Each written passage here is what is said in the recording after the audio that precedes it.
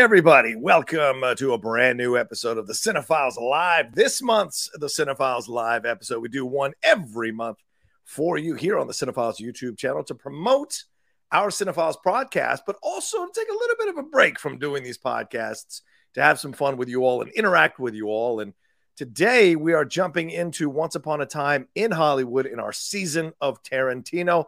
I am the Outlaw John Roca, joined as always by my co-host Steve Morris. How are you, Steve? I'm good. And you know, the other thing I love about these live shows is that we get to interact with our fans and we get to hear their opinions. Plus, we get to just, I don't know what's going to happen, John. I never know exactly where these are going to go. And that's always a lot of fun. Yeah, live stuff is always fun. I am always better live. I'm always so much more fun. I'm less judgmental of what I'm saying or what I'm doing. And I just kind of rely on my own instincts when I'm live. So I love doing these shows as well with you and having fun listening to the fans. And thank you to the 15 of you who are already joining us right off the bat.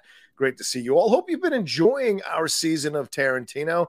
Steve, it's been a fun kind of exploration of, not kind of, it's been a fun exploration of Quentin Tarantino. Our conversation to start off this season of Tarantino and then getting into Reservoir Dogs with screenwriter David McKenna. It was a really great conversation we had with him. And we've got Django Unchained coming up with our guest, Jay Washington, who is going to be joining us, coming back to the show after a wonderful time he did with us and Winston A. Marshall on Black Panther. So great to have Jay come back. And we've already recorded part one, and we can't tell you enough. We can't stress enough how much you're going to enjoy this. Jay's been fantastic to come on, and he already from part one, he's been incredible on the show. What's your feeling now as we're kind of halfway through, or just about halfway through our season of Tarantino, as we're about to talk about Once Upon a Time in Hollywood on this show? What is my feeling now? Well, first of all, I agree with everything you said about our conversations with David McKenna on Reservoir Dogs. I just love that, particularly I know you know this too.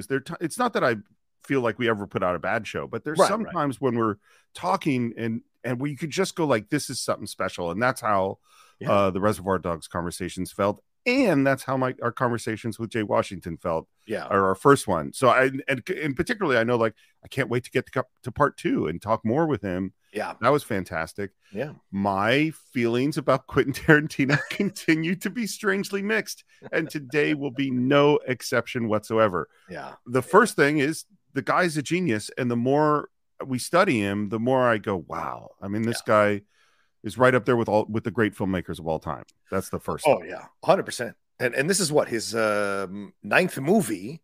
So this is the one that's supposedly the penultimate film in his resume. And supposedly there'll be a 10th and he's supposed to retire. So I'm saying supposed a number of times because a lot of people don't believe that he is going to retire.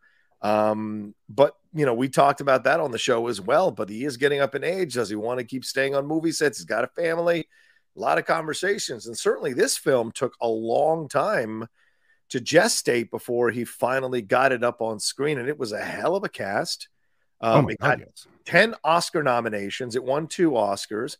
It made $374 million worldwide, which really is kind of surprising for a Tarantino movie, because you kind of still default to the style that Tarantino uses is very independent movie style. We've never seen him go mainstream in terms of the approach he takes as a filmmaker. Everything has always had that kind of independent feel, even if it's a long movie, as this movie is, or as other movies that we've talked about or seen. He still feels like an independent movie director, you know, where others have kind of leapt up. You know, these smaller independent movie directors come out with their first couple of features and then leap up into a Marvel movie or leap up into a Star Wars film or leap up into something in a franchise. Tarantino has very much kept his own company and kept his own counsel in creating the films that he's created, and his style has remained the same. Although it has expanded, his style in essence at this foundational core has remained the same. Am I off base, or what do you think about that, Steve?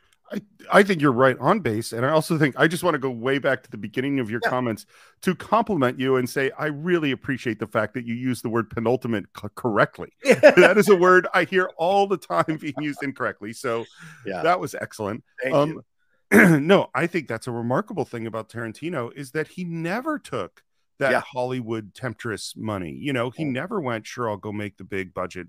He's making Quentin Tarantino movies. And it's funny because I understand what you're saying about his style still being that independent movie style. I mean, these are $150 million. I don't even know what the budget on Once Upon a Time in Hollywood was. It was big. Yeah. In terms it of was the box 90 to 96 million is what they estimated the budget was. Yeah. In terms of the box office, I think it's remarkable because these are hard R's. Yeah. These are movies that are tons of swearing, tons of violence. Yeah. They are not for everybody. And when you make a movie that's not a, 4-quadrant film, well, then everybody that you make it for needs to show up. And I think they do, you know? Yeah.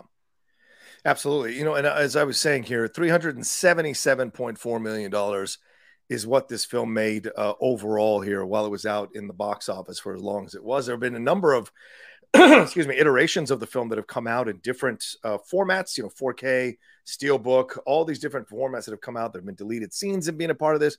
And it's a really interesting story. And before we dive into the story, dive into too much, a little bit of business we need to handle. The first thing is Streamlabs and Super Chats are open since we're live. I just pinned the Streamlabs address in the chat. We have a Super Chat already from JMB, which I'm going to read in just a second. So if you want to send in support this morning, you want to send in some questions, thoughts, or comments that you want to make sure gets read by us, please send them in through Streamlabs or Super Chats. Again, the Streamlabs address right there on the screen and above our heads as well, but also pinned in the chat for you all to do. And the second thing is this: if you all are not a member of the Patreon, we want to encourage you very strongly to go and be a member of the Patreon, patreon.com/thecine-files. We've got so much new stuff that we've been doing for our patrons, watch-alongs, Q&As, things of that nature. We have created certain things that are available for you all to enjoy as patrons, along with being a part of suggesting shorts. And if you go to the highest tier, you can suggest a movie for us to discuss. And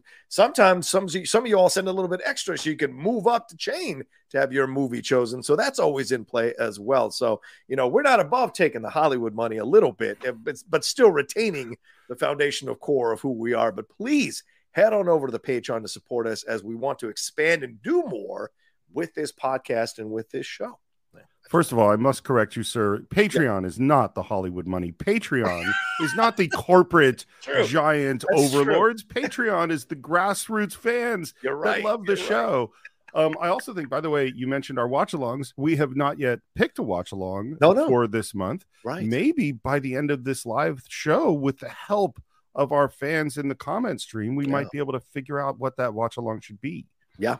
And those have been a lot of fun. We just did my favorite year last month. So, come on in and suggest a film. And that film was about old Hollywood. This one is about a little more recent, but somewhat old Hollywood as well. And as I said, we're going to dive into it. But first, let me read the Super Chat here from JB. Says, "Hey, Stephen, John, always such a blast when you guys go live. And thank you for all that you guys do." Oh, it's very nice. Thank you. Yeah. All right. So let's jump into this film here, Steve. This one we wanted to really talk about because we can't do well. We still have our 10-year rule. So arbitrarily, we can't quite dive into Once Upon a Time in Hollywood. But we felt that this is a film that we should discuss. And as I mentioned earlier, my favorite year being about a time in old Hollywood or old TV back in the 1950s. This is the late 1960s into the 70s. And how Hollywood was kind of transitioning, how our country was transitioning.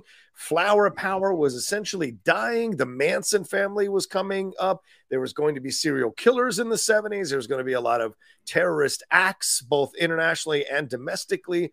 There was a lot that was going to happen, that was about to happen here when this film takes place. And this film focuses on two men here, played by Leonardo DiCaprio and Brad Pitt. Cliff Booth, that's Brad Pitt, and Rick Dalton, that is Leonardo DiCaprio. And their relationship in Hollywood, as Rick Dalton's star is starting to set, and him wanting to still stay somewhat relevant in Hollywood. Cliff Booth, that's Brad Pitt's character, playing his stand-in and his stunt double here, pretty much needing Rick Dalton to stay employed so he can stay employed. We see in numerous scenes with them meeting actual real-world people from Hollywood, and one of the people they do meet is Sharon Tate. And of course, everybody knows, or if you should know, the history of Sharon Tate here. Sharon Tate, a young actress who was with Roman Polanski at the time and was murdered by the Manson family. Very, very famous and grisly murder there. And that is played by Margot Robbie in the movie. And we see how this all progresses as Cliff Booth comes in contact with the Manson family, with real people from the Manson family as characters in the movie, and what happens at the end, a very brutal ending when they decide to not kill Sharon Tate and try to kill Cliff Booth, and by extension Rick Dalton at his house. So, and what happens there. So a lot happens in between the lines, but that's a basic premise of what happens here in this movie. What are your thoughts about Once Upon a Time in Hollywood as you maybe think about it again as we revisit it for this live show here, Steve?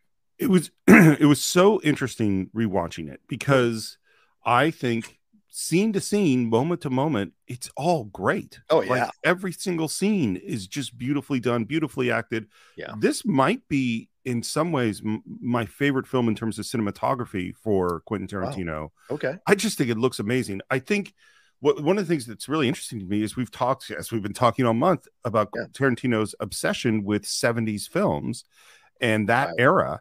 Mm-hmm. It's so interesting. It's like, oh, this is his first movie, I think, that actually takes place at that time, with I guess Death Proof being the exception, right? You know, right. But like where he really is digging into that era. And man, I got to tell you, particularly up until things go south, the world of the 70s is so cool. Like you just want to hang out there. Like when we show up at the big Hollywood party with Steve McQueen, it's like, well, this is the coolest party you could ever go to, you know. And there's so many scenes that are just so beautifully filmed. And I now can say very specifically what I find really weird about this movie, which is that it lacks narrative thrust, which is the idea that in almost every movie, and certainly in all the other Tarantino movies I can think of, I know what I'm worried about. Like, I know what to be stressed about. I'm stressed if Mr. Orange is going to get caught, and who's the person who turned on the Reservoir Dogs. Is Marcellus Wallace going to catch up with Bruce Willis? How's the date going to go with Travolta? Is he going to save her life and get her home? Like, I understand what I'm worried about. I'm worried about the Nazis. I'm worried about the Jew hunter. Is Django going to get the girl? I understand what the movie's about. In this movie, I literally have no idea what the movie is about in terms of what is coming. What am I worried? Like, what am I worried about with Cliff? I don't know, you know, because the you know, when we show up at the Manson's ranch, you know, that's like really amazing scenes and stressful, but I didn't know that's where I was going if I didn't know that it was the Mansons. You know what I mean? Like, I don't know what I'm worried about. And throughout the whole movie as a whole, like, why am I watching Margot Robbie watch herself in a movie? Like, what is the tension around this? And there isn't really one. I love watching her. I think, by the way, I think Margot Robbie is as sparkling and charismatic. The person that I put up with that, I was like, I think she's as sparkling and charismatic as young Brad Pitt was in the early 90s. You know what I mean? Where you just can't not watch her, even though it's literally a movie of someone watching a movie of themselves. There's nothing going on. But it's fascinating to watch. That's my general feelings about the movie. Yeah, it's an interesting point you bring up, Steve, because I mean, you've got two different narratives going on, and then a couple of subplots going on, if I can use that term correctly. Because you certainly have okay, hopefully you have Cliff Booth's as you mentioned first here. His thing, you know, his multiple adventures that he goes on here in this movie, on the times that he's not on set for Rick Dalton, are interesting. And then you've got the whole idea of he's having trouble getting stunt work because he might have killed his wife with a I don't know what you call it, a harpoon gun, whatever the hell that thing is called. Spear fishing gun. Sure. And then you got the Rick Dalton situation of this, which is, I think, very reflective of Tarantino in a way. I don't think Tarantino is Cliff Booth. I think in Tarantino's mind, he is Rick Dalton. Like, okay, you know, people aren't loving my movies in the same way that they did before. They're picking them apart a little bit more. Where I need to, you know, where am I going next? So maybe this was a little bit of his own, and we do that, and we know that with these directors who make films that are very personal to them, and certainly Tarantino has done that with almost every one of his films. It doesn't mean that he's been reflected in the film, or he's put himself in most of his films, and he is in this just a little bit. But I see, like, this is almost like a Fellini thing, or if people saw Bardo recently, where it seems like that's Inarritu as the main character, or even Fabelmans, where Spielberg's legitimately putting himself as a young man at the center of that film. You see here, it feels a little bit like this is Tarantino confronting this. And he's got that, you know, that scene where Dalton is in the trailer yelling at himself for fucking up the lines. Maybe that's Tarantino yelling at himself for fucking up a scene or fucking up the writing of a scene. and then coming back out and absolutely knocking the doors off of things with a performance that leads to him getting these Italian spaghetti westerns, which Pacino's character as his agent was trying to get him on. And then we have the young actress who kind of guides Dalton as well as the voice of these people who are, maybe she represents the people who always loved his work and the new generation that's discovering his work, rather, that is still in love with his work and still learning from his work. So I think there's little things that you could maybe symbolically take from the film that are reflective of Tarantino. But you're right, there's not this thing until the Manson family shows up. There's not this thing. And even until they show up in the car, that's when you're like, oh, we're going here. Right. And you have to do the homework. I think that's the difference here from this film and just about every other film Tarantino's done. You have to come in with the knowledge of the Manson family, the knowledge of what they did to Sharon Tate, to have that tension be with you from the opening minute on to the rest of the film. Several things. The first is like, what I realized watching this time is like the way it is linked isn't in terms of plot, but what I was thinking is like, oh, actually thematically, this all works really well. Because the thought that occurred to me watching it this time, I was like, okay, you have the little girl and she is heading towards stardom. Yes, right. She's on her way up. She's on her way up. You have Sharon Tate, who has peaked. She is arrived. Yep. She is here. And then you have Cliff and Rick, and they're on their way out. Yeah. And so like seeing all these people that are questing after the same thing in their way. And with the girl, it's totally pure. You know, she's the pure artist. And with Sharon Tate, she is the pure movie star. Mm-hmm. And with Rick, he doesn't know who he is anymore because he doesn't have those things. You know, they've kind of fallen away. That's the first thought. Second thought, and this is so dumb, but you made me think of a thing that it just had never occurred to me, which it should have, which is it never occurred to me that Rick could represent Tarantino, because in my mind, Tarantino is so arrogant. He's just continually like, I never see him. And it never occurred to me until you were talking, which is so stupid, that arrogance must be covering up a deep insecurity. Oh, you know? Sure. John, why did I never think of that? Well, I think we get to, because I think we buy into the myth building that goes on and the narratives that go on. And, you know, I'm at this age now where I don't want to see or read profiles in magazines or on websites about actors or about directors or producers or what have you, because it's always PR controlled narratives and they're not real. They don't really tell you the truth. How rom-coms have kind of gone away because people have gone to therapy and realized rom-coms are actually detrimental to people and how they view relationships, the reality of what relationships and going after somebody and being in love with somebody is really about. I think the same thing must be done eventually to all these puff pieces about these creators and writers and narratives or writers, producers, executives, what have you. All that the myth building must be destroyed once and for all. And I think we buy into that sometimes because Tarantino does come off, like, I know it all. I've got all these movies. I got all this knowledge, blah, blah, blah. But Tarantino doesn't measure himself by the bar that a lot of us measure ourselves by. Tarantino exists in a whole nother level with his abilities. So therefore, he's judging himself against the greats like John Ford and Orson Welles and Fellini and Antonioni and all these great directors that have come before him, Billy Wilder, what have you, and even maybe some of the great 70s directors that he has been influenced by to create the movies that he's created, because they all have a 70s vibe to them. So I think naturally he has a level of insecurity. All artists have insecurity. I don't care.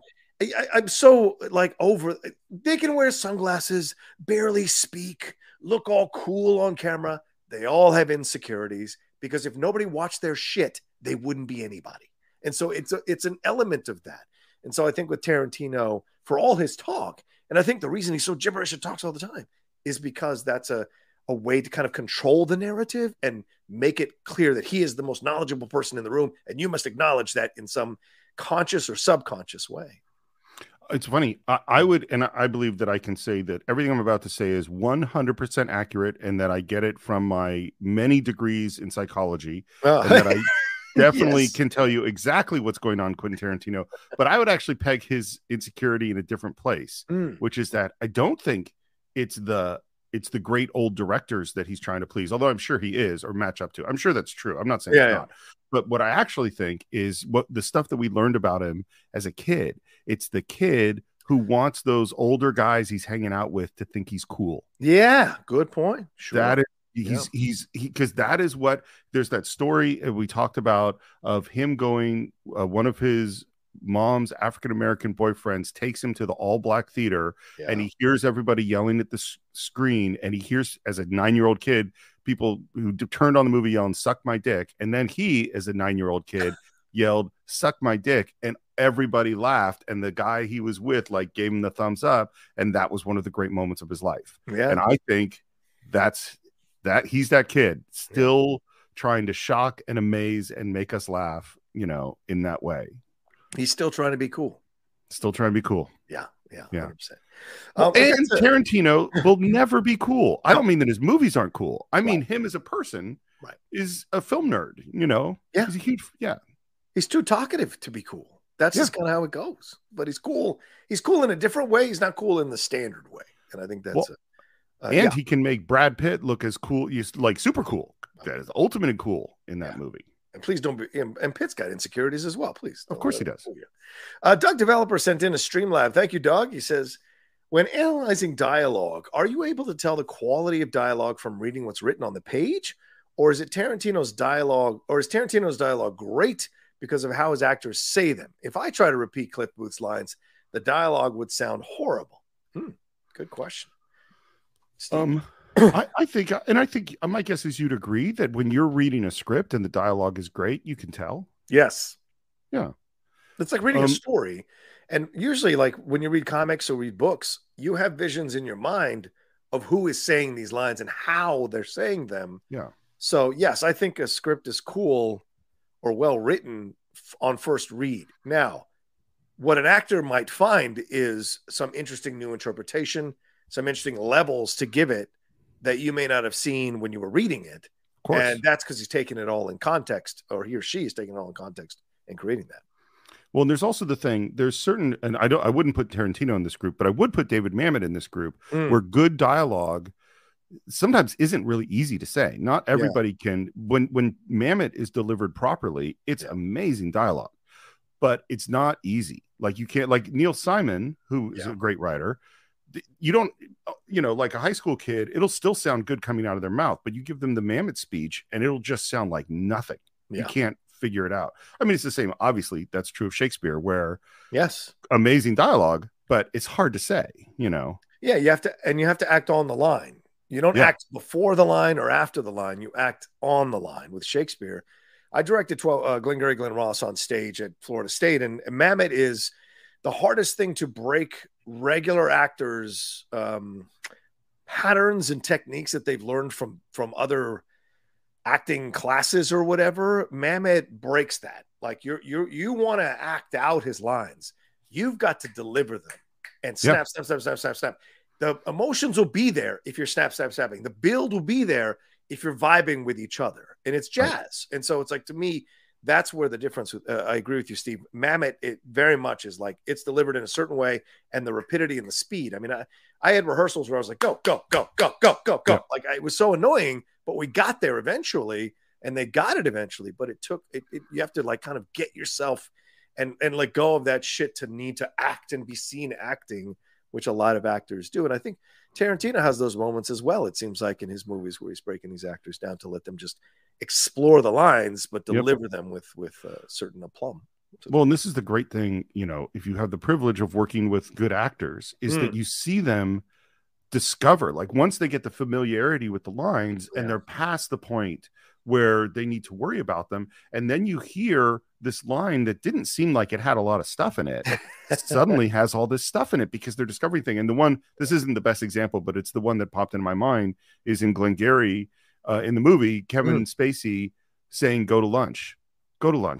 Would you go to lunch? Would you? Like every time he says it, and it's like 5 times, it's bringing some other flavor of what he, of character, of emotion, of motivation. It's all so good. That could be a We've talked about it. That could be a fun rewatch. Oh, for the rewatch. Oh, that could be interesting. I'm down. Interesting. Interesting.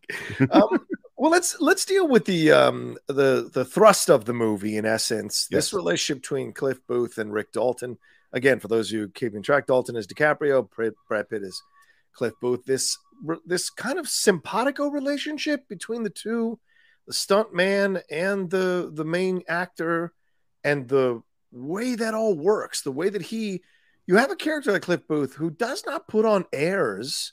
Nope. He's asked to pick up the dry cleaning, drives him around, does all these things. But with Rick, he never puts on airs. Now, when he's talking about his stunt stuff with other people and talking about do that fantasy with Bruce Lee, certainly he's putting on a little bit of airs. But around Dalton, he doesn't, and he encourages him, gives him a good word. And even near the end, when he's essentially let go by Dalton, there's no fight, there's no anger, there's nothing. He's just like, okay, I get it. You got your wife, and she doesn't want me around. We'll move on. And they have a nice drink afterwards. So it's an interesting character. And then, of course, the explosive finale, where we really see the ferocity of Rick come out, just as we saw in that quick scene at the Manson Ranch when he absolutely destroys Clem and leaves him in a puddle of blood fixing his tire. So I find this relationship totally fascinating. And my question first thing just about Cliff is I think, and maybe this goes into how we define cool. Cliff doesn't need anything. Right. I mean, yes, he wants to get some more work because he needs to continue to pay for his life, but there's no sense as he's living in that trailer and feeding the dog food and watching his small TV and drinking a beer that is an unhappy place for him. You know what I mean? Like, where a lot of people, you go, oh, I got to get out. I got to get into a better place. That's not how Cliff feels. Cliff is like, I just want to, he's cool. He's Kane. He's going to walk the earth. Like, he's just, he's just at peace. And the weird thing about that's great. Yeah. The weird thing about the relationship with Rick, and I'll ask you this question. Yeah. Are they friends? And if they are friends, are they equal friends? Does Cliff actually like Rick? Does Rick actually like Cliff? And do they like each other in the same amount? That's a good question. Man, that's a good question. I don't know that friendship in the standard way that you would think of friendship applies here. And by that, I mean, Rick Dalton is such a Hollywood actor that he could take or leave Cliff if he has to, right? Because it's about achieving the success. But he cares about Cliff, and certainly taking him out for a drink to tell him that he's letting him go. You can see he's struggling with it because he's got his own insecurities and whatever. So he hates that he's going to have to let someone go when he himself was desperate for work, not just a few months ago in the course of the film. So I think there's a care that he has for Cliff.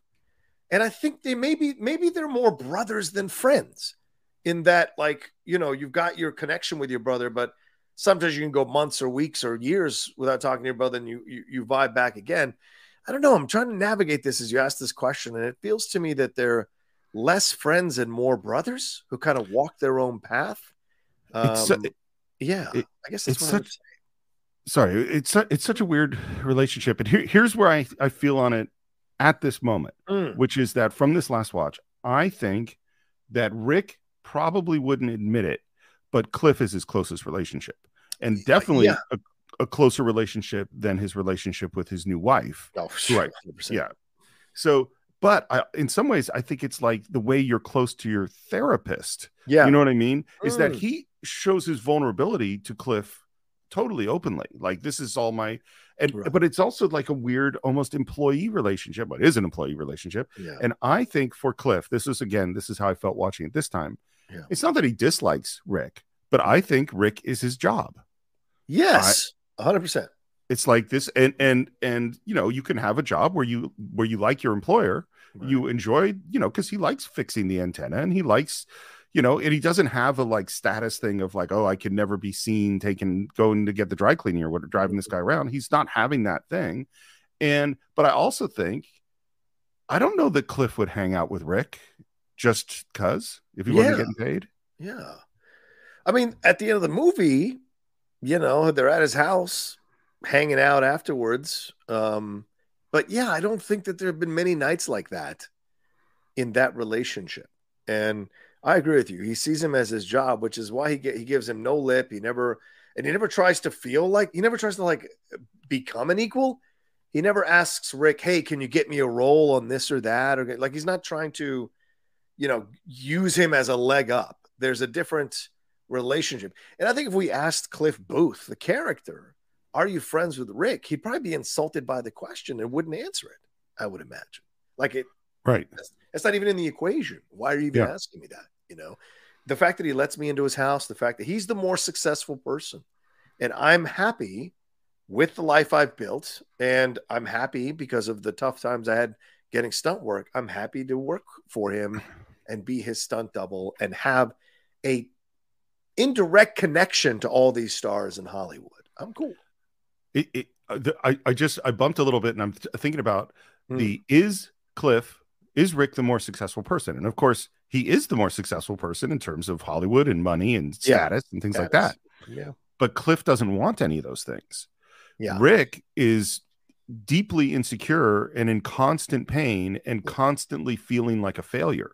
So even though technically he's the more successful, there's another way of saying no, Cliff is more successful because he's more at peace with where he is, with his status, But also, Cliff might be a low-key sociopath, so I don't know. Like, I've seen. I was doing research. Sociopaths can be very successful.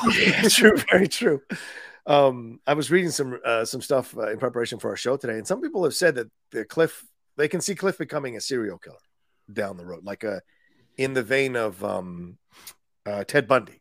He's this good-looking guy who's able to do these things because the violence when it erupts from him is so brutal and so complete that it is unsettling. And we will get to that final scene as we're having this discussion for sure. So let's hit some of these Streamlabs that have come through, Steve, and we'll move on to Margot Robbie and the Sharon Tate aspect of this film.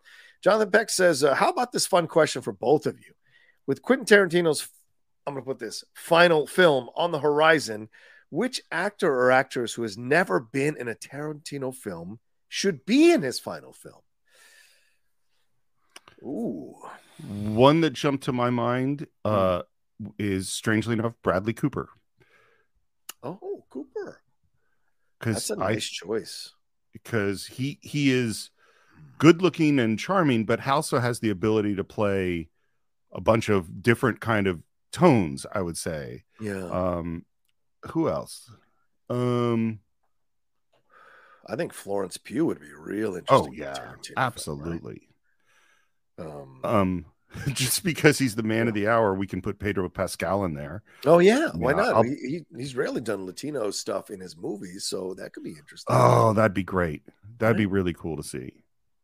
I mean, a cartel film directed by Tarantino. Oh, don't get me.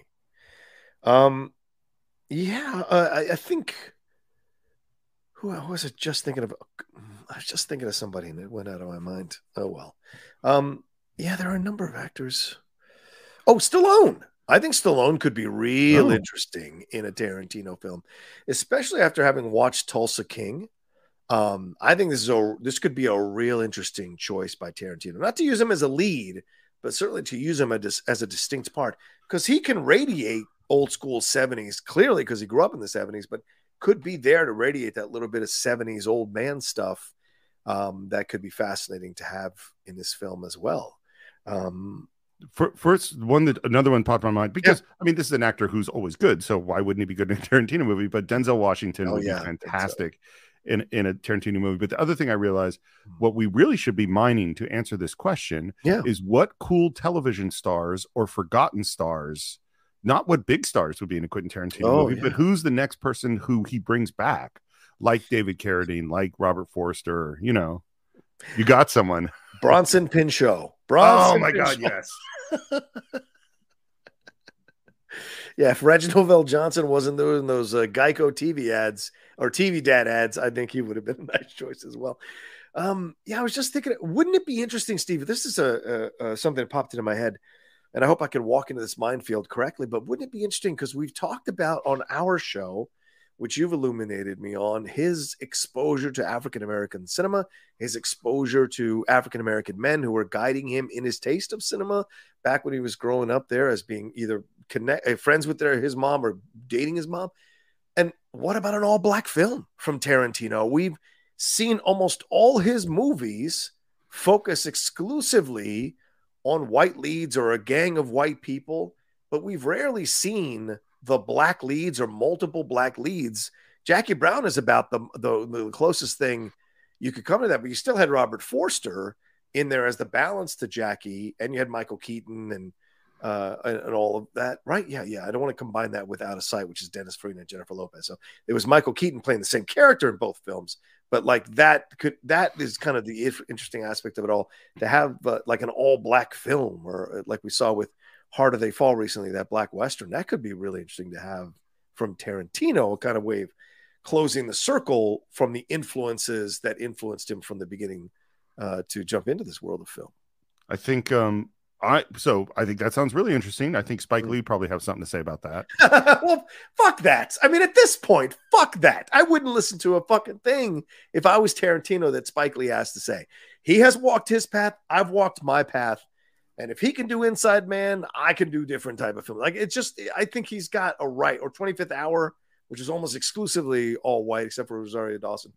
I would absolutely do what I wanted to do. So, sure. Well, you know, you get no argument from me. I think people should be able to make movies about anything, you know. Yeah. David Duval, or D Duval 59 says, did Cliff kill his wife? I like how ambiguous it is, but I think he did it. What do you guys think? Love everything you do. Well, thank you. First of all, thank you. And second of all, my understanding is in the novel, it is very clear that he did kill his wife. Wow. That I have not read the, Quentin Tarantino's novelization of this movie, but that's my understanding. Yeah, I felt that from the movie itself that he killed his wife.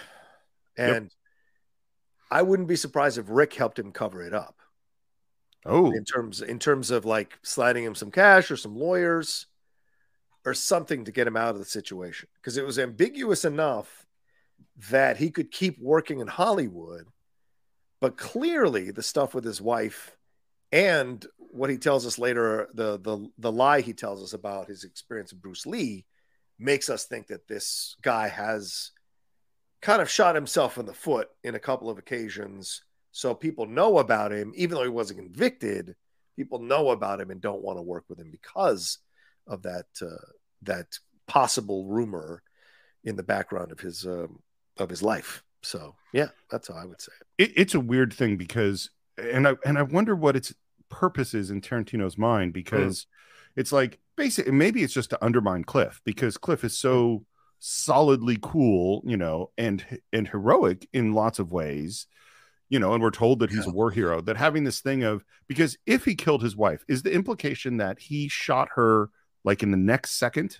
Is that what it seems like? The camera cuts away just before he accidentally has the gun go off and shoot her, because that is a cold-blooded murder. Yes, you know what I mean? Like, it's not a crime of passion. He's sitting there, he's going, I'm done with you. And it happens. And it's interesting too. And by the way, I do want to address the Bruce Lee thing again. I know we're going to address that for sure. Okay. Yeah. But like the fact that happens, that flashback happens in a weird way connected with the Bruce Lee flashback. Yeah. You know what I mean? Yep. Like that's what that's what undermines his character, while also, and again, this is the classically Tarantino thing of showing something bad and making it seem cool, Yeah. He's an unreliable narrator, is Cliff Booth. And so you look at this when flashbacks of his own life, and certainly the what he sees as his wife like badgering him about stuff could have been a completely different situation from the outside watching it, right? If you're an objective observer, it could have been her just telling him, like, you're messing this up, you're messing that up. You got to focus. Like, I'm trying to get you to do better in your life, and this is what's happening. And he shoots her with that thing. It's such a brutal death, as she said, but it kind of mirrors the Natalie Wood death, with the mystery around that, with Robert Wagner and Christopher Walken on a boat. You can say all kinds of things on a boat. Can you prove? What can you prove? And I think in a way that kind of throws that in the mix as well. But yeah, let's move on to the Bruce Lee scene. I know I mentioned we talk about, and we will, because I want to connect that to a larger thing, the Margot Robbie stuff. But Steve, the Bruce Lee flashback here. This is Mike Moe, who plays Bruce Lee in the movie. I got a chance to interview him when they were doing the press for the movie. When I was at Collider, and it was great. Mike had been a follower of the Schmoedown, so he was a fan of the Outlaw, which was really blew my mind. Cool. I'd never heard of him. And then I watched the videos he had done and his imitations of Bruce Lee. They were incredible with him and his wife, you know, kind of imitating Bruce Lee in a lot of ways. And so for him to get the part, he had sent in this audition, and a lot of people were pushing him to do it. And he finally sent it in. Tarantino met with him and he booked him in the role. But he got a lot of pushback, and certainly the film got a lot of pushback from a lot of Bruce Lee fans because they felt this is a controversial scene. They felt that in a way, Tarantino was trying to diminish this great Asian hero by having Cliff Booth, a regular stuntman who had been a war hero, but be able to go toe to toe with Bruce Lee. And that Bruce Lee comes off as this cocky, arrogant shithead. Now, Tarantino responded to this criticism by saying this is Cliff's flashback. So Cliff would see it this way. But I've always felt that was a bit of a cop out. He got caught with his hand in the cookie jar in making this mistake, didn't understand how people might react to it, and tried to backtrack and switch the explanations for why he did what he did. What do you feel as a martial artist and as a fan of Bruce Lee? We've talked about our love of Bruce Lee on the Cinephiles. What is your feeling about this scene and the way Tarantino tried to explain it afterwards? Okay, so first of all, the idea that this is, yes, by the way, it is a flashback, which is a thing that in general we've talked about with Tarantino. He doesn't do flashbacks. He does these nonlinear storytelling. This is a flashback.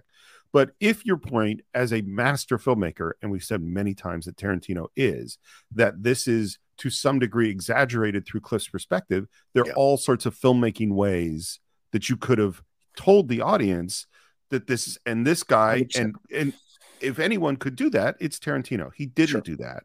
Right. It's very clear that there was this event that happened on the Green Hornet set, because that's why they're not going to hire him for the other gig. Yeah. Like that's really, really clear. And here's my feeling about it. So we've said many times, Tarantino doesn't care about history. Tarantino cares about movies. Yeah. And so the fact that all the guns are wrong in Django Unchained, he doesn't care because he wants to do what he wants to do. Hitler did not, in fact, die in a movie theater. No, he did not. Like he wants to do what he wants to do. And to some degree, like when we got in Inglourious Bastards as a Jewish guy, some of that stuff bothered me. And this is the thing. When you pick a character like Bruce Lee, who's very recent and very beloved and very well known, then the fact that you don't actually care that much about history and you just want to do what you want to do gets you into trouble. Because the first thing is, anyone who studied Bruce Lee knows that he is a huge fan of Muhammad Ali. And that's my first point. He wouldn't have called him Cassius Clay. Like, he would call him Muhammad Ali. Right. That's the very first thing. He studied Muhammad Ali's films like over and over again. Part of Jeet Kune Do comes from studying American boxing and Muhammad Ali being one of the big models. So like the idea that we come to him bad-mouthing Cassius Clay is totally not correct. And then the fact Bruce Lee would not throw a jumping sidekick as his first attack. That is not what, and then he certainly wouldn't throw it again. That's not how Bruce Lee would fight, because we have lots of documentation of how he would fight. And the fact that, like, if you want to build up your character of Cliff, that's fine, but you don't need to do it by insulting this icon. Rewatching it this time and thinking about it in the context of the whole movie, I think it's a really weird scene, and I think it's very disrespectful, Bruce. Yeah, I think it's one of the rare mistakes he makes in his movies when it comes to revering the people. Because I mean, he has said multiple times he reveres Bruce Lee, loves Bruce Lee, but the way this comes off, I think you're 100% right, Steve. There were better ways for him to convey to the audience, like, this is Cliff's kind of fucked up flashback. As we talked about in Reservoir Dogs, our discussion with David McKenna there, talking about how he doesn't consider those flashbacks in the film flashbacks by the technical term, because the character is not remembering these moments. This is just told out of sequence. Right. This is most definitely it feels like it's in the sequence of the movie, but it doesn't necessarily feel 100% like it's a flashback. So I think he should have clarified what was happening. And then afterwards, because I know Cliff's on the roof and he's changing the antenna and he's got his shirt off and all this, you're remembering this, but there was a way to tell it that doesn't feel like it's an accurate depiction of the state of what happened. And I think he dropped the ball there. I don't think he anticipated people would come after them the way he did. And he might have been caught up in trying to focus on the Cliff Booth story and not enough on making sure Bruce Lee came out of that story in a better light than the way he wrote it. I see someone here, Movie Ace, saying QT said that a stunt performer could beat Bruce Lee in a fight like this because Bruce isn't a fighter. Cliff is also a war veteran. Nothing could be further from the fucking truth. For God's sakes. No stunt man is going to take out Bruce Lee. No stunt man is going to take out Bruce Lee, who had taken out some of the, had in these fights with martial artists. So it's ridiculous to even think that on so many levels. And if you revere this person, why have them come out second in this? Why have them come out sounding like a big asshole? So yeah, I agree with you, Steve. Your basic point. He fucked up in how he presented this particular scene in the movie because it made it seem like it might have been true. And that's not what you want. You don't want ambiguousness around a scene like this. Well, I won't say that no stunt performer could take on Bruce Lee. I'll say it. That's fine. There might be one out there. But to say that Bruce Lee's not a real fighter, that's just not true. Like there's plenty of evidence. He was regularly challenged by stunt performers on movie sets who didn't think he was all that. And from everything I've read, he would take them out quickly, you know? Yeah. Yeah. Movie is saying, why can't Cliff win over Bruce? Isn't a stunt performer. He's not a boxer. Oh God, for God's sakes, cut it out, Movie Ace. Anyway, so yeah, that's a controversial scene in the movie. Certainly we talked about can I say just one more thing off that last comment? Is that we can say that Bruce Lee's not an MMA fighter, but Dana White and a whole bunch of MMA people trace the beginning of MMA to Bruce Lee. That he is one of the key figures because he's this person who was combining different martial arts in order to find the best fighting system. So he's part of the origin of mixed martial arts. Yeah, I can trot you out 5 million war veterans who wouldn't have a shot at Bruce Lee. Being a war veteran doesn't mean a damn thing. And so in terms of this kind of situation, not overall, obviously. But yeah, I think you're absolutely right. And Dana White made sure to have Bruce Lee as a character you can play in all the UFC games because of his respect for Bruce Lee as a founding father of MMA. So there you go. All right, let's move on to okay. We don't have any. Just encouraging you all to send in some Streamlabs and super chats like people have sent to. They've been great to see these super chats, Streamlabs from you all. We also have 65 you watching us right now. We might have more watching later on when you do this. When you watch this video, please make sure you subscribe to the channel if you haven't already. Hit a like on this video and leave a comment. What are your thoughts about the movie? What are your thoughts about what we've said so far? What we're going to say a little bit later? Give us your idea, your points of views and your feelings about it as well. All right, Steve, let's move on to Margot Robbie here as Sharon Tate. I want to connect this to a larger point I have to make about the movie. She's really not that fleshed out as a character. Not at all. Yeah, Tarantino leaves her as this kind of, I can't remember what the term is, but where you idolize or you create this fantasy version of a female character, and that's what she is. She's very sweet, she's nice, she's beautiful. She goes to see herself in the film. Sharon Tate wasn't considered like this great actress. She was still kind of coming up, and so you get the idea that she's a sweet person, but we don't see her having these like really interesting, intense scenes. We don't get to find out more about her. Sorry, my camera just went dead for a second. We don't get to find out more. Oh, there we go. And there I am. Sorry about that. But anyway, we don't. I like I think the series of still images was kind of cool. The George Lopez. Anyway, I might have to come back out, but I'm going to say this. And we don't get to find out more about her in the film. And I think overall, how women are treated in this film isn't great. And yet again, this is an issue that comes up with Tarantino's movies where women aren't the central figure of his movies, is that he can be a bit male about the approach, and it's not always a good thing. So what did you think about this, Steve? So I couldn't agree more. Like I said, I'm captivated by Margot Robbie every time she's on screen because she's captivating. She barely has a line. Yes. She has there's no plot. There's no story. Like there isn't. And part of it is because she exists in the film because she lives next door to our main characters. That's her only purpose. Her position, her geographic location draws the bad guys to fight our main characters. Other than that, she has nothing to do with anything that's going on in the movie. She doesn't have, again, it's basic like acting story things. She doesn't have a want. She doesn't Yeah. have an obstacle. She doesn't have a story. She's just and she literally is just there to be quite beautiful eye candy, to be an object of desire. I mean, like, it's like the Steve McQueen scene, which I think that guy does a great Steve McQueen. Yes, And Damian Lewis. yeah, he's great, and his speech is great, but it has nothing to do with anything, But it's great, and that party seems great, and it's interesting watching her drive around with Roman Polanski, who also is entirely not filled out as a character at all. 100%. 100%. Yeah, I mean, I see some people going, well, she's supposed to be the fantasy. But the point, but no, you can't create a fantasy and then have us care about the fantasy that has no depth to it. Because the whole reason that you're doing the ending is because the Manson family brutally killed Sharon Tate. And so we have to care about the fact that you killed the Manson family in your fantasy at the end of your movie. And the reason we have to care about that is because we care about Sharon Tate. But we don't care about Sharon Tate. And not that Margot Robbie isn't a great actress and we can't automatically connect with her. It's more a matter of we don't have the real estate in the movie to spend time to get to know her fears and her wants and her desires, her vulnerabilities. Yes, there are moments she's got the pregnancy, that there are back and forth, but we don't really see her fleshed out as her own person. And that's really frustrating. And I think that's, so if I'm supposed to care that they didn't kill this person, I've got to really want this person to live and care about this person, be affected by this person, be invested in this person and their journey. And you don't get that in the movie. And I think that's also a little bit of a mistake in the film. And just to clarify for Mike Snow, who apparently missed what I said here, I said any film where the female is not the lead, Tarantino has a problem with his female characters, the way he talks about, or has his characters talk about women in his movies.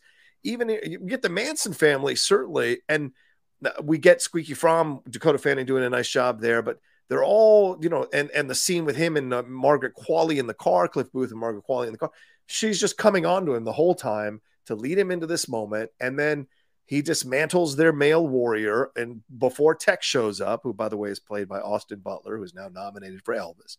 And later on, the brutality with which Dalton and Booth kill the women is unsettling.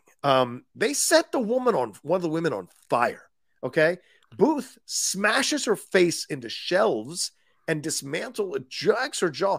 It is madness the way they are treated in this movie. It's really uncomfortable.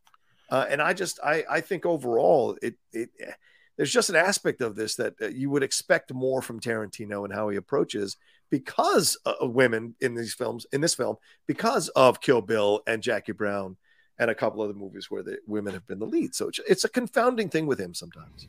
So several thoughts. The first one is, as I'm watching the comments go, I think, John, this is the most contentious our line of comments have ever been. I like it. And I think it's really, it just shows what this movie, it shows something about Tarantino, and it shows something very specific about this movie, which is this is a divisive film.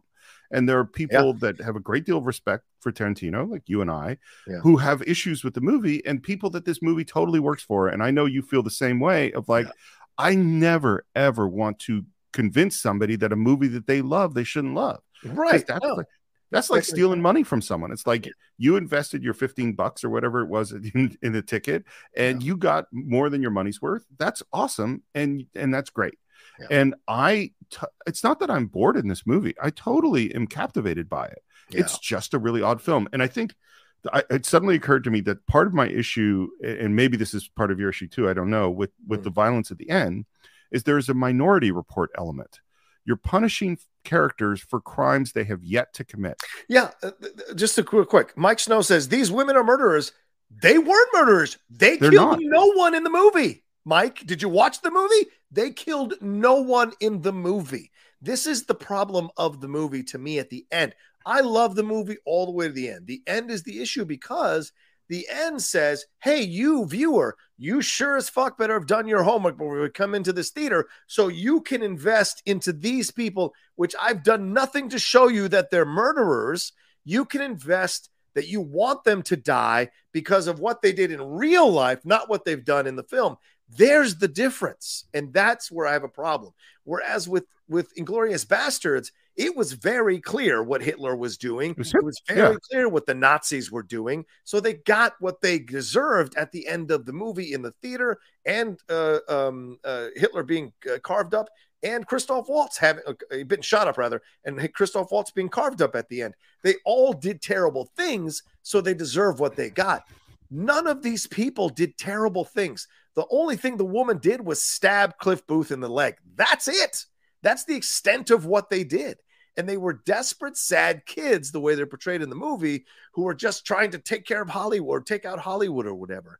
So the idea that you have to bring in your stuff, but I don't have to do the work to lay the groundwork for why these characters should be killed in such a brutal way, is a mistake. Well, and it's like, if, obviously the Manson murders are absolutely terrifying. They terrified all of the country. I mean, this was a horrible, brutal thing. Sure. If Tarantino wanted to get into that, he could have gotten into that. I mean, we're following multiple characters. You could have been in with the Manson. You could have been with Charlie Manson, telling them what the plan was. Manson has one scene in the movie. Yep. And he's not even seen as some kind of guy who's like, trying to manipulate people into killing people. You don't even see any of that. Yeah. I mean, so it's a really weird thing. Now, personally, self-defense is a perfectly reasonable way. Someone's coming in, they have a knife, they're attacking you. I believe you have a right to self-defense. I don't have a problem whether it's self-defense with a woman or a guy, although this is not a criticism of the movie. This is just my personal philosophy. Mm-hmm. If you are as much of a badass as Cliff is portrayed, you probably could disarm the woman without killing her. Yeah. Yeah. You could just knock her out. You didn't have to beat her to death. He knocked Clem out. Yeah. And didn't beat him to death. No. And made him change his tire. He could have not. I mean, Austin, but Tex, fine. Whatever with Tex, the dog, that's the male. He's coming in more aggressive. Fine. But the girl, you could have easily knocked the girl out and turn it around, have her drive you to the hospital so you get your leg taken a look at, and have her wait there. So in a way, you're turning it around. But by having it such a brutal death, for people who have done nothing in the film, they did something in the real world. In an alternate timeline. Yeah. Even in the moment with George Spahn there, that scene where they're at the Manson family ranch, there is no violence being carried out or conducted by these people. So it seems like overboard what happens here, and maybe the male fantasy of killing women in such a brutal way. This is a problem. And this is what I find when I watch the ending of the movie. Again, I love the movie, even though the Bruce Lee doesn't work for me a lot. I love the movie all the way to that ending. That ending to me really fucks up the movie for me, because it is there. He's done nothing to make you think these people are murderers or have murdered or are brutal or are vicious in any way, shape, or form. Because you have Bruce Dern being like, oh no, they take care of me, leave me alone, and blah, blah, blah. And Tex or Clem gets involved in that situation by putting a knife in the tire. That's it, putting a knife in the tire, and gets destroyed for it. And then at the end there, Maya Hawke runs off and leaves them alone. They're clearly three very messed up young kids in their 20s who are fucking fucked up. So Cliff could have absolutely done exactly what you said, Steve, which said knock them all out, tie them up, and then call the cops. But Tarantino wanted this kind of revenge for Sharon Tate, which I think was really weird because we don't see them do anything. It's kind of odd.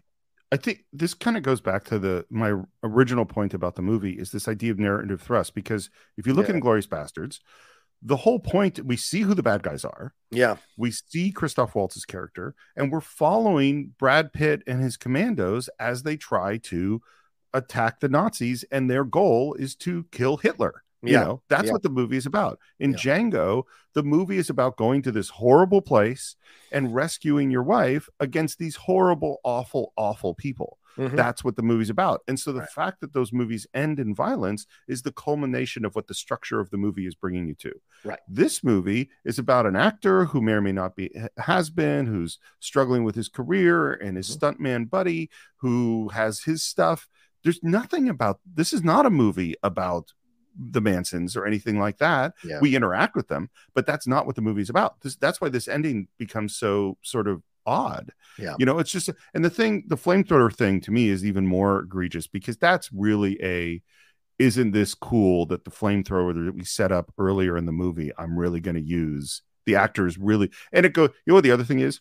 There's a weird Tarantino thing where you know, the thing you said about the bio of the actor, and that has to be destroyed, this you know, like the puff piece kind of thing. Yeah. It's like Tarantino believes all those things about this era of actors, that they really were the badasses that they're pretending to be. Yeah. And there's also, and this is, I remember him talking about how much he loved Dirty Harry, and Dirty Harry is the establishment pushing back against the anti-establishment.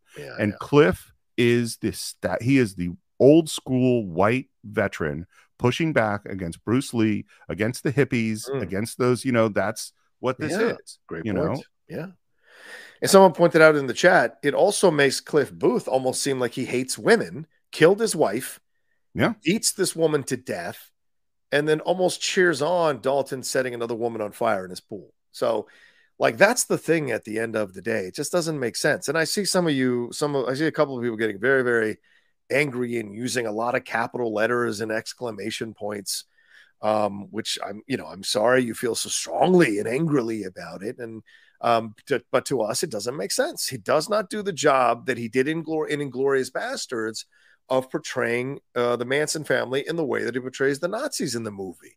If there was real estate in the movie where we saw these people killing other people, where we saw these people physically abusing and raping or removing people's free will and independence, if we had seen stuff like that, and them having this more kind of evil and angry intention, rather than being scatterbrained when they're trying to go after Sharon Tate and change their minds to go after Cliff Booth, then I think the ending would have been validated, just like I felt the ending was validated in Inglourious Bastards. No matter how ridiculous it was that they shot up Hitler like that, it made sense in the movie because of how the movie was constructed. It doesn't make sense here. And no matter how much you yell or use exclamation points or capital letters, it's not going to change my mind. It doesn't make sense here, you know, and it's not about what should you not try to kill someone who tries to kill you? No, of course, she stabbed him. That's the end of it. Booth, bang, knocks her out, ties her up, calls the police. That simple. You don't have to kill someone who's trying to kill you. You can actually dismantle them, especially if A, you're a war veteran, B, you apparently could beat Bruce Lee, C, you don't got a problem shooting your wife dead. You should be able to handle the situation of a 20-year-old woman, a girl, in essence, coming in and trying to stab you in a frantic way in your leg when you have the upper hand. And no, the fact that he was on acid does not excuse what the fuck went down. So just kind of crazy to see that. Yeah. My experiences on acid have always been very peaceful. I hardly killed anybody.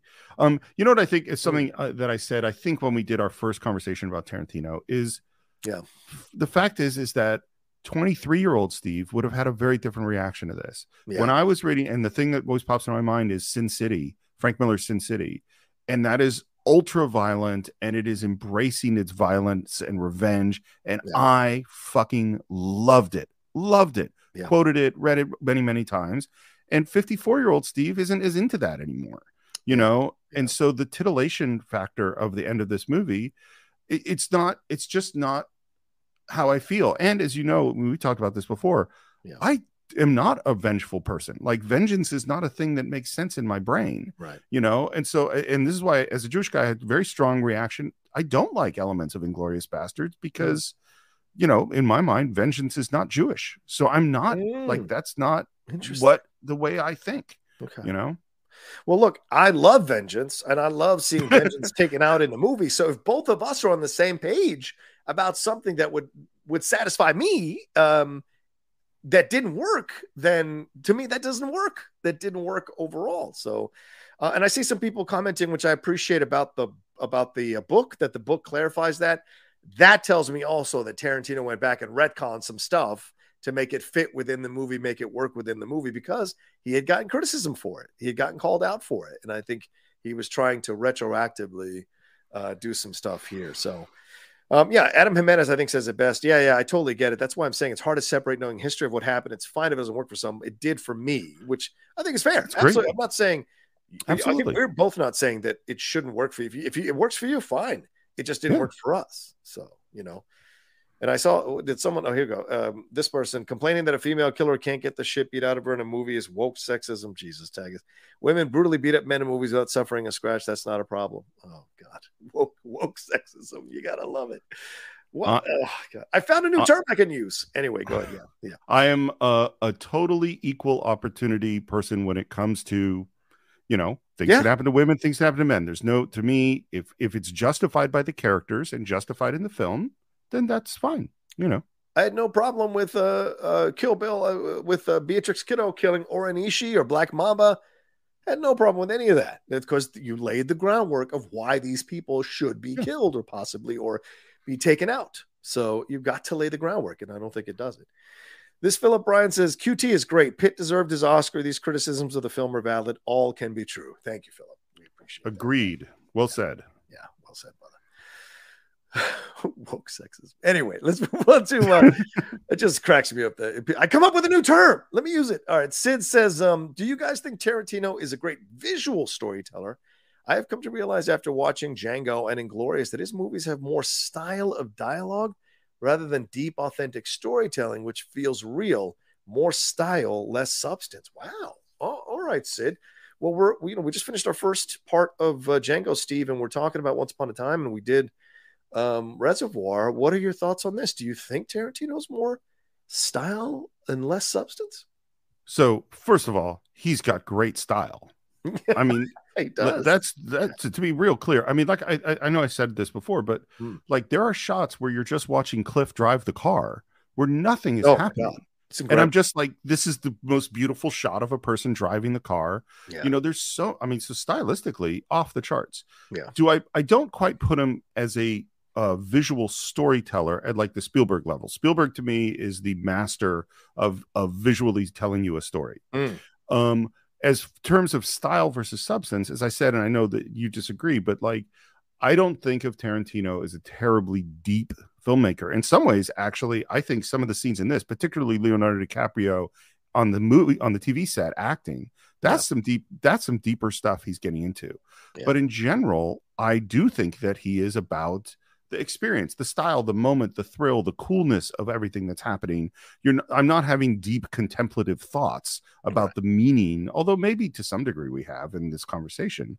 Yeah. But yeah, I mean, he is, but his style is incredible. Absolutely. Yeah. What do you think? Yeah. No, I like his style.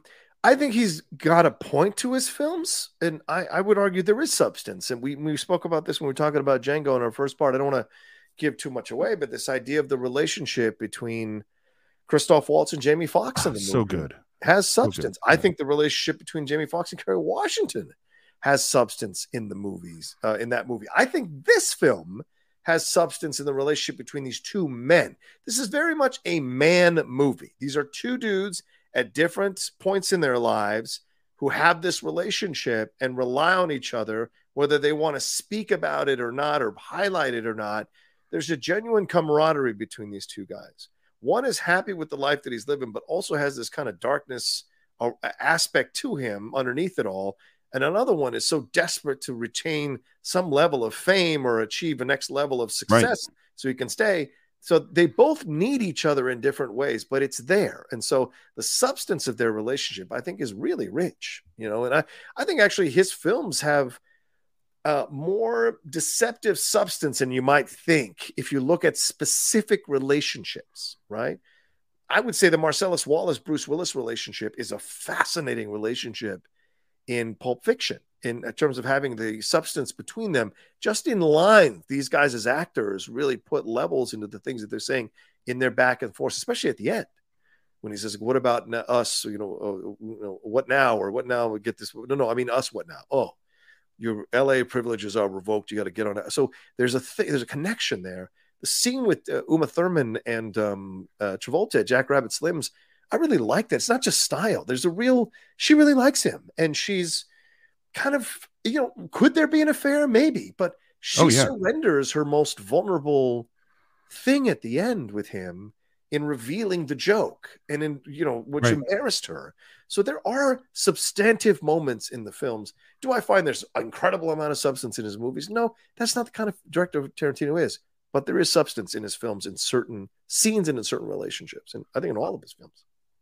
I feel like I need to come up with better words because I agree with everything you just said. And like, and part of it, you can't write amazing dialogue and not have a deep sense of character, because dialogue comes from character. Yep. And so like that scene that you mentioned in Jack Rabbit Slims, that scene is so filled with flirting and tension and laughter and and it's all, again, super cool, right. So like it's actually kind of hard for me to define, because I think like in a lot of ways a Tarantino film, it's not like a thrill ride. It's not like where you just go from one adventure into another. That's not what it is.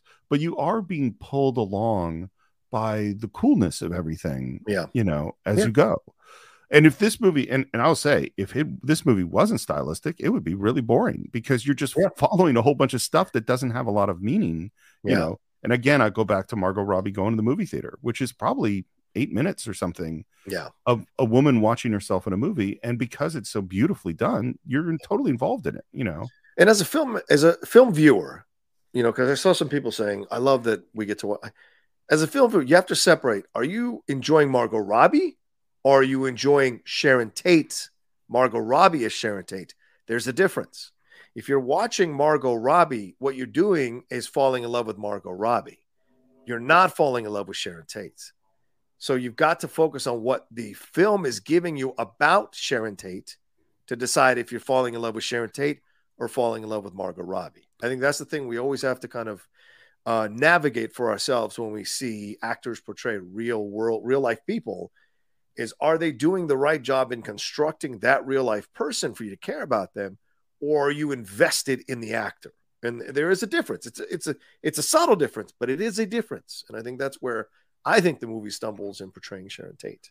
Well, for me, I think I'm clearly falling in love with Margot Robbie because I don't know anything about Sharon Tate. Right. She's not a kid. There is, again, I don't know. I know that she sees that she's excited that she's in a movie, and she's thrilled to enjoy herself be in a movie. Yeah. But I don't know who Sharon Tate is. Yeah, right. Exactly. This is an interesting cinematographer that Tarantino used. Steve, you mentioned the look of it. He did Once Upon a Time in Hollywood, and he did The Hateful Eight. He did Django Unchained. This is Robert Richardson. He did Inglourious Bastards. He's done the Kill Bill. So this is the guy he's used consistently. But this guy has also DP'd The Doors, Born on the 4th of July, Wall Street, Natural Born Killers, Casino, The Horse Whisperer, Snow Falling on Cedars, The Good Shepherd, which I thought was a damn good movie, Eat, Pray, Love, Hugo, World War Z, so he'd worked with Brad Pitt before, A Private War, which I thought was an interesting film with I forget the actress from I forget her name. But he also did Venom, Let There Be Carnage, and most recently did Emancipation for Antoine Fuqua. And I thought the cinematography in Emancipation was it's incredible, right? Absolutely. Gorgeous. Absolutely. So he's not a name a lot of people seem to bring up, Robert Richardson, yet I think he's shot some of the most incredible films and given us some of the most incredible scenes in movies for the last 3 or 4 decades. I mean, it's funny. I didn't know that he had done all those things. Yeah. And while I can't speak to the Venom movie because I've never seen one of them, every movie that I've seen that you mentioned is a beautifully shot film. Yeah. So I think this guy deserves more credit than he's maybe getting. Yeah. Yeah. Let's see. Go ahead, Steve. Go ahead. Yeah. Oh, I was just maybe this is on your agenda next, but I really want to talk about Leo's performance. Let's do it. Because I think, and watching him in this again, and particularly because we're doing Django simultaneously, so I'm watching him in Django and him here. I think he is going I think he's going up and up towards that Mount Rushmore of greatest actors ever. I think he is so damn good. Yeah. And the contrast between him and Django and him and this and all of the little insecurities and all the layers of his performance, like in the meeting with Al Pacino, obviously in the scene with the girl, obviously in the trailer where he's freaking out, like there's so much going on with him in every single moment. The guy's a master actor. Yeah. He's become so. And a lot of people I think were crowning him before he had gotten there. Like a lot of people were like, oh, The Aviator, but as an actor watching him, I knew that he wasn't there yet. Like you know when someone is there intrinsically, if you are drawn to a profession or you're connected to that profession, you know when someone's 100% there. Some people who don't do it for a living or don't do it at all don't see the nuances of it all. And he wasn't quite there in Aviator, just like Tom Cruise wasn't quite there in Born on the 4th of July. He was on his way. And I think he has gotten there over the last few films, certainly in this film. Just a phenomenal performance. As you mentioned earlier, Django, Revenant, he's just next level. I'm looking forward to Killers of the Flower Moon, which is coming out later on this year on Apple.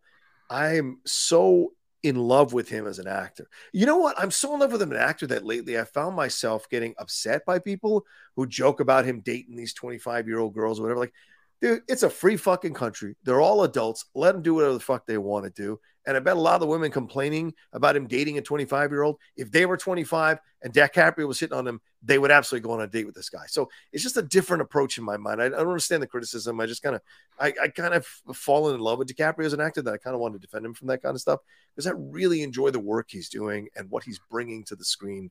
I don't even think he was there in Gangs of New York yet. He was still on his way. Yep. I agree. And then he got there over the last few films, and certainly he brings that struggle for himself, the natural insecurities an actor would have, to light for Rick Dalton. It is all there in that trailer, man. I think any performer or creative person has had that moment in the trailer by themselves, kicking themselves for blowing a meeting, blowing a pitch, blowing a scene, blowing an opportunity. It's all there in that moment, and you feel that on a visceral level if you're any kind of creative person. I told you mine on from the Star Trek podcast, right? Right. No, go ahead. Which is we had Walter Koenig on the show. Yes. It was our biggest guest. It was the middle of the pandemic. We went to his house. We recorded. I got there and I realized I did not have my headphones. And I went, that's okay. I've got meters on the thing because I didn't want to run out and I couldn't leave. Right. And so I'm watching the meters. They're bouncing up and down. Everything's good. I get home and I look at the thing, and there are two tracks. There's a Scott Mantz track and a Steve Morris track. I didn't turn his mic on. Oh my God. We talked about like that I don't really talk to myself and you do talk to yourself out loud. I do all the time. This time I was literally sitting in this chair right where I am right now, swearing.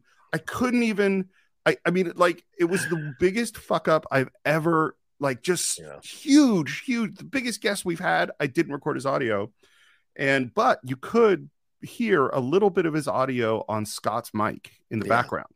And so I called up my friend who has been on the show, John Grieber, at Skywalker Sound, and said, please tell me you could save me. And Skywalker Sound recovered Walter Koenig's audio. Wow. Yep. Well, call in the Thank big God. friends. Thank God. Yeah. His performance is so good. And look, Brad Pitt deserved the Oscar for sure. He was damn good in the role of Cliff. Oh, he's great. But DiCaprio is so good in this movie. So fantastic. He's the one I connect to the most. I mean, I enjoy watching Cliff, but I understand Rick, sadly. Yeah. So there's such a connective tissue there.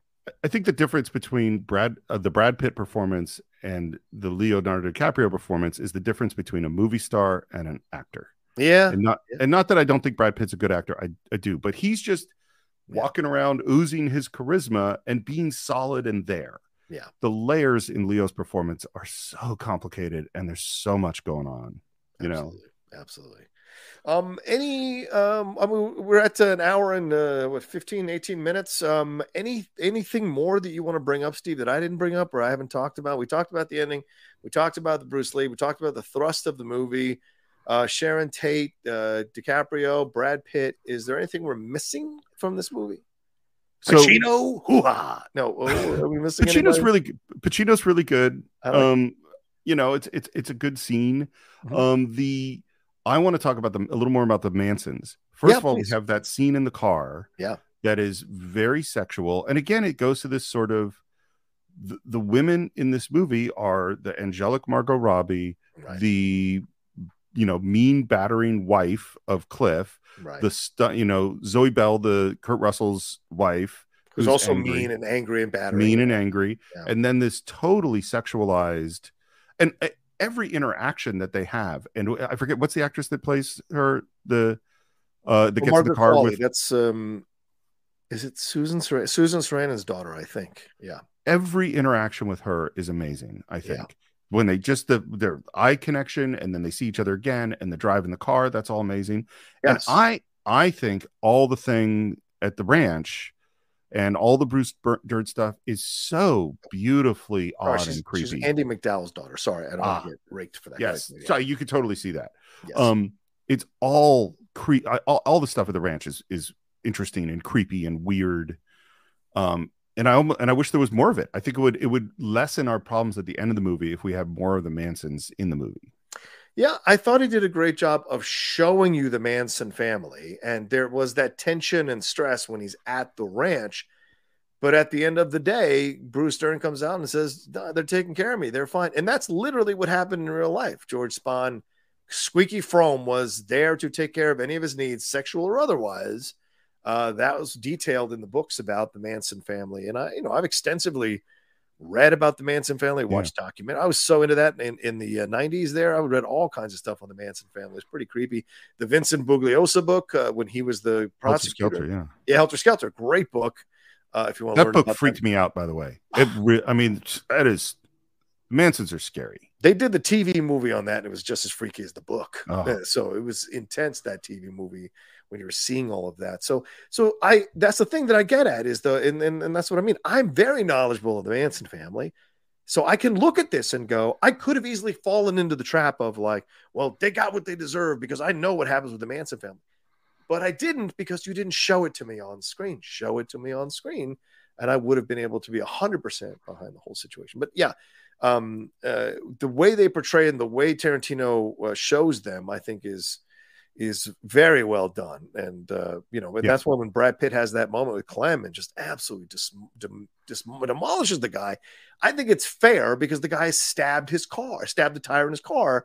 And they're, in essence, it's kind of creepy. They're trying to maybe trap him in the situation.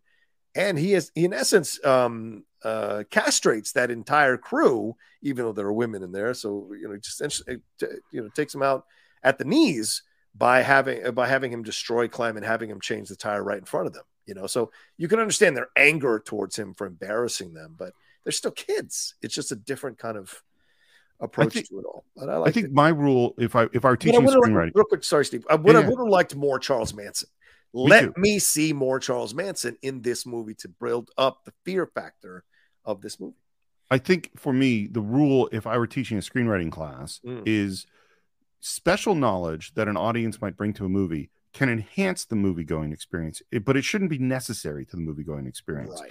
Is that I shouldn't have to know anything about the Mansons. I do know about the Mansons, but I shouldn't have to, because the movie should be telling me everything that I need to know to enjoy the movie. If it isn't, then there's and this gets into this weird sort of, when you're at Tarantino level and skill level, well, you can ignore those rules to some degree. And obviously for a huge group and a good percentage of the people that are listening, that totally worked, and for you and me, it worked less, Exactly. Yeah, exactly. What was the movie? You want to teach Quentin Tarantino about screenwriting? Oh, no, Movie Ace. I teach film school. I teach 18, 19, 22-year-old people. I teach in an MFA class on screenwriting. I'm not teaching Tarantino about screenwriting. Oh God!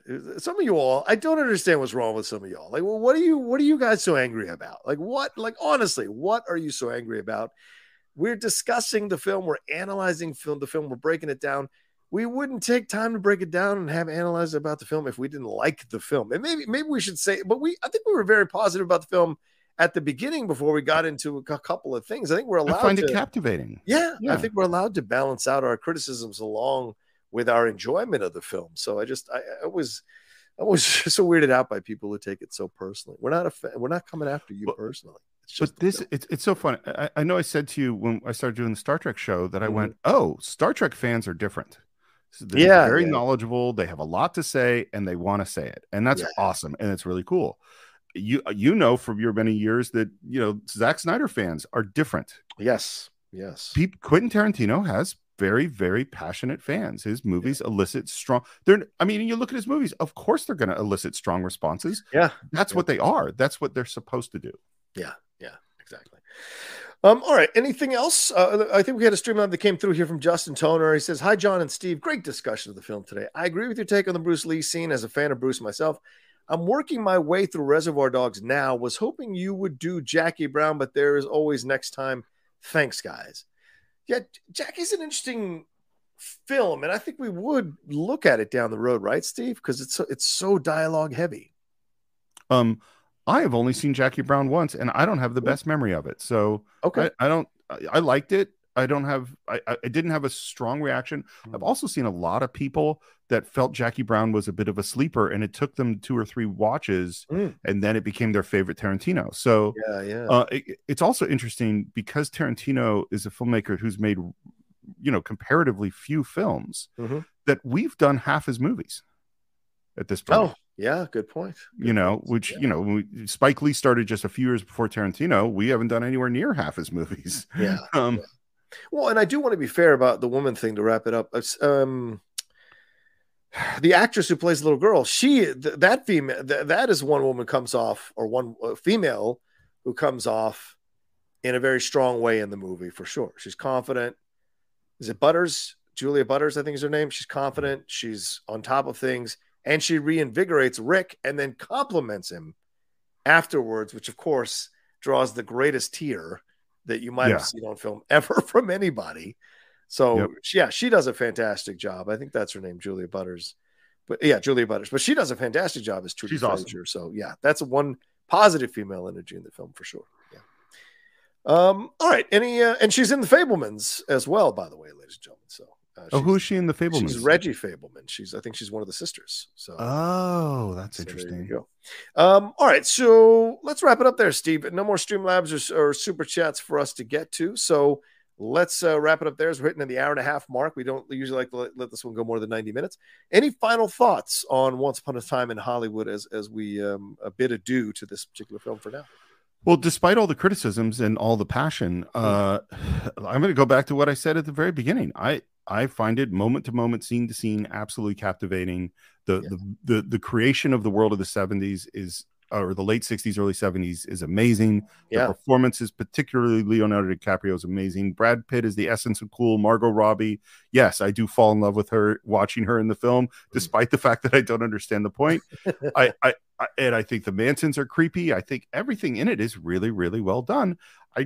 Part of me just is kind of like, what was this movie about? What was the point of this? That's where it kind of falls flat for me. But I totally enjoy it the whole time. Yeah. I really enjoyed the movie because I like how he captures this time in Hollywood, this particular time and what was happening, and not just in Hollywood, but in the world, how people were transitioning, what the looks were, the fashion, the style, the approaches in conversation, the way they kind of handled things and what have you. I enjoyed that. And then diving into this relationship between Cliff Booth and Rick Dalton. And look, I think it's great to have characters that challenge you and you wonder if you should like this person or not like this person or cheer for this person or have questions about within yourself whether I should be liking this person or not. That's good screenwriting. That's good film directing. And that's good filmmaking. And I like that we have this with Cliff Booth and Rick Dalton, because why should I care about an actor who's desperately trying to stay relevant? Why? Well, give me something more, and it's there. We kind of connect with DiCaprio and what he's going through. We sense and feel that we have connective tissues to the things that he's going through in our own lives. You know, we've had our own ups and downs, our own desires to stay in certain levels and what have you. And so I like that you have that here. And then with Cliff Booth, you've got this really interesting, cool guy who at times lets his anger get the best of him. And most of the times it works. Other times you're a little upset by it.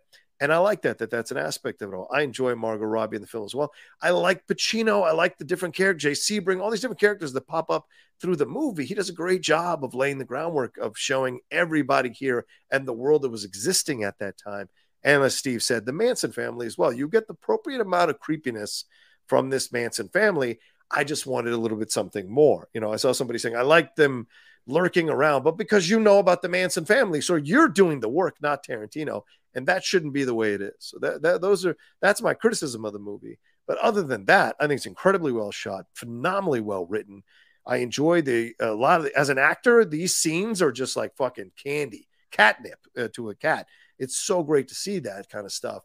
But that ending is the only thing that I would take away, that takes away from enjoying the movie overall. But by the end of the film, when they have that final scene with them and they've kind of come back together, Booth and Dalton, it's a really good ending for me. And I like that we're moving forward in their lives and what have you. So, yeah, overall, really good film with just a few nitpicks overall. But, yeah, a good one. All right, well, there you go. Thanks, everybody, for joining us for this breakdown of Once Upon a Time in Hollywood here on the Cinephiles Live.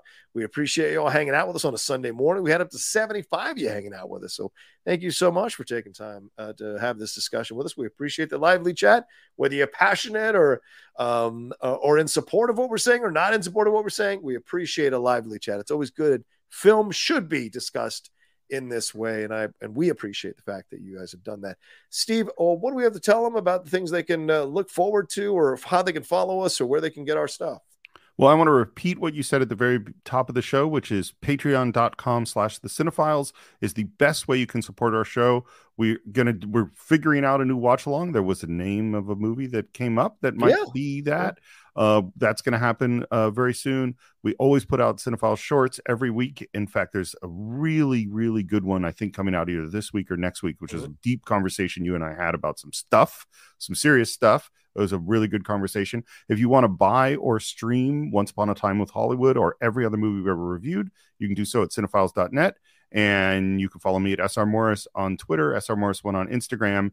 And hey, go check out Gamesters of Triskelion if you want to hear Walter Koenig's voice saved by Skywalker sound on Enterprise Incidents. Oh, there you go. Very well said. As for me, you can follow me at The Rocha Says on Twitter, Instagram, and TikTok. The Outlaw Nation on Twitch. My YouTube channel, youtube.com/John Rocha Says, where I just reviewed Creed 3. We just reviewed the most recent episode of Picard, and we jumped into The Mandalorian this week. So there's a lot of stuff there that you all can enjoy. Plus the hot mic with me and Jeff Snyder burning up Hollywood like crazy with our show every week.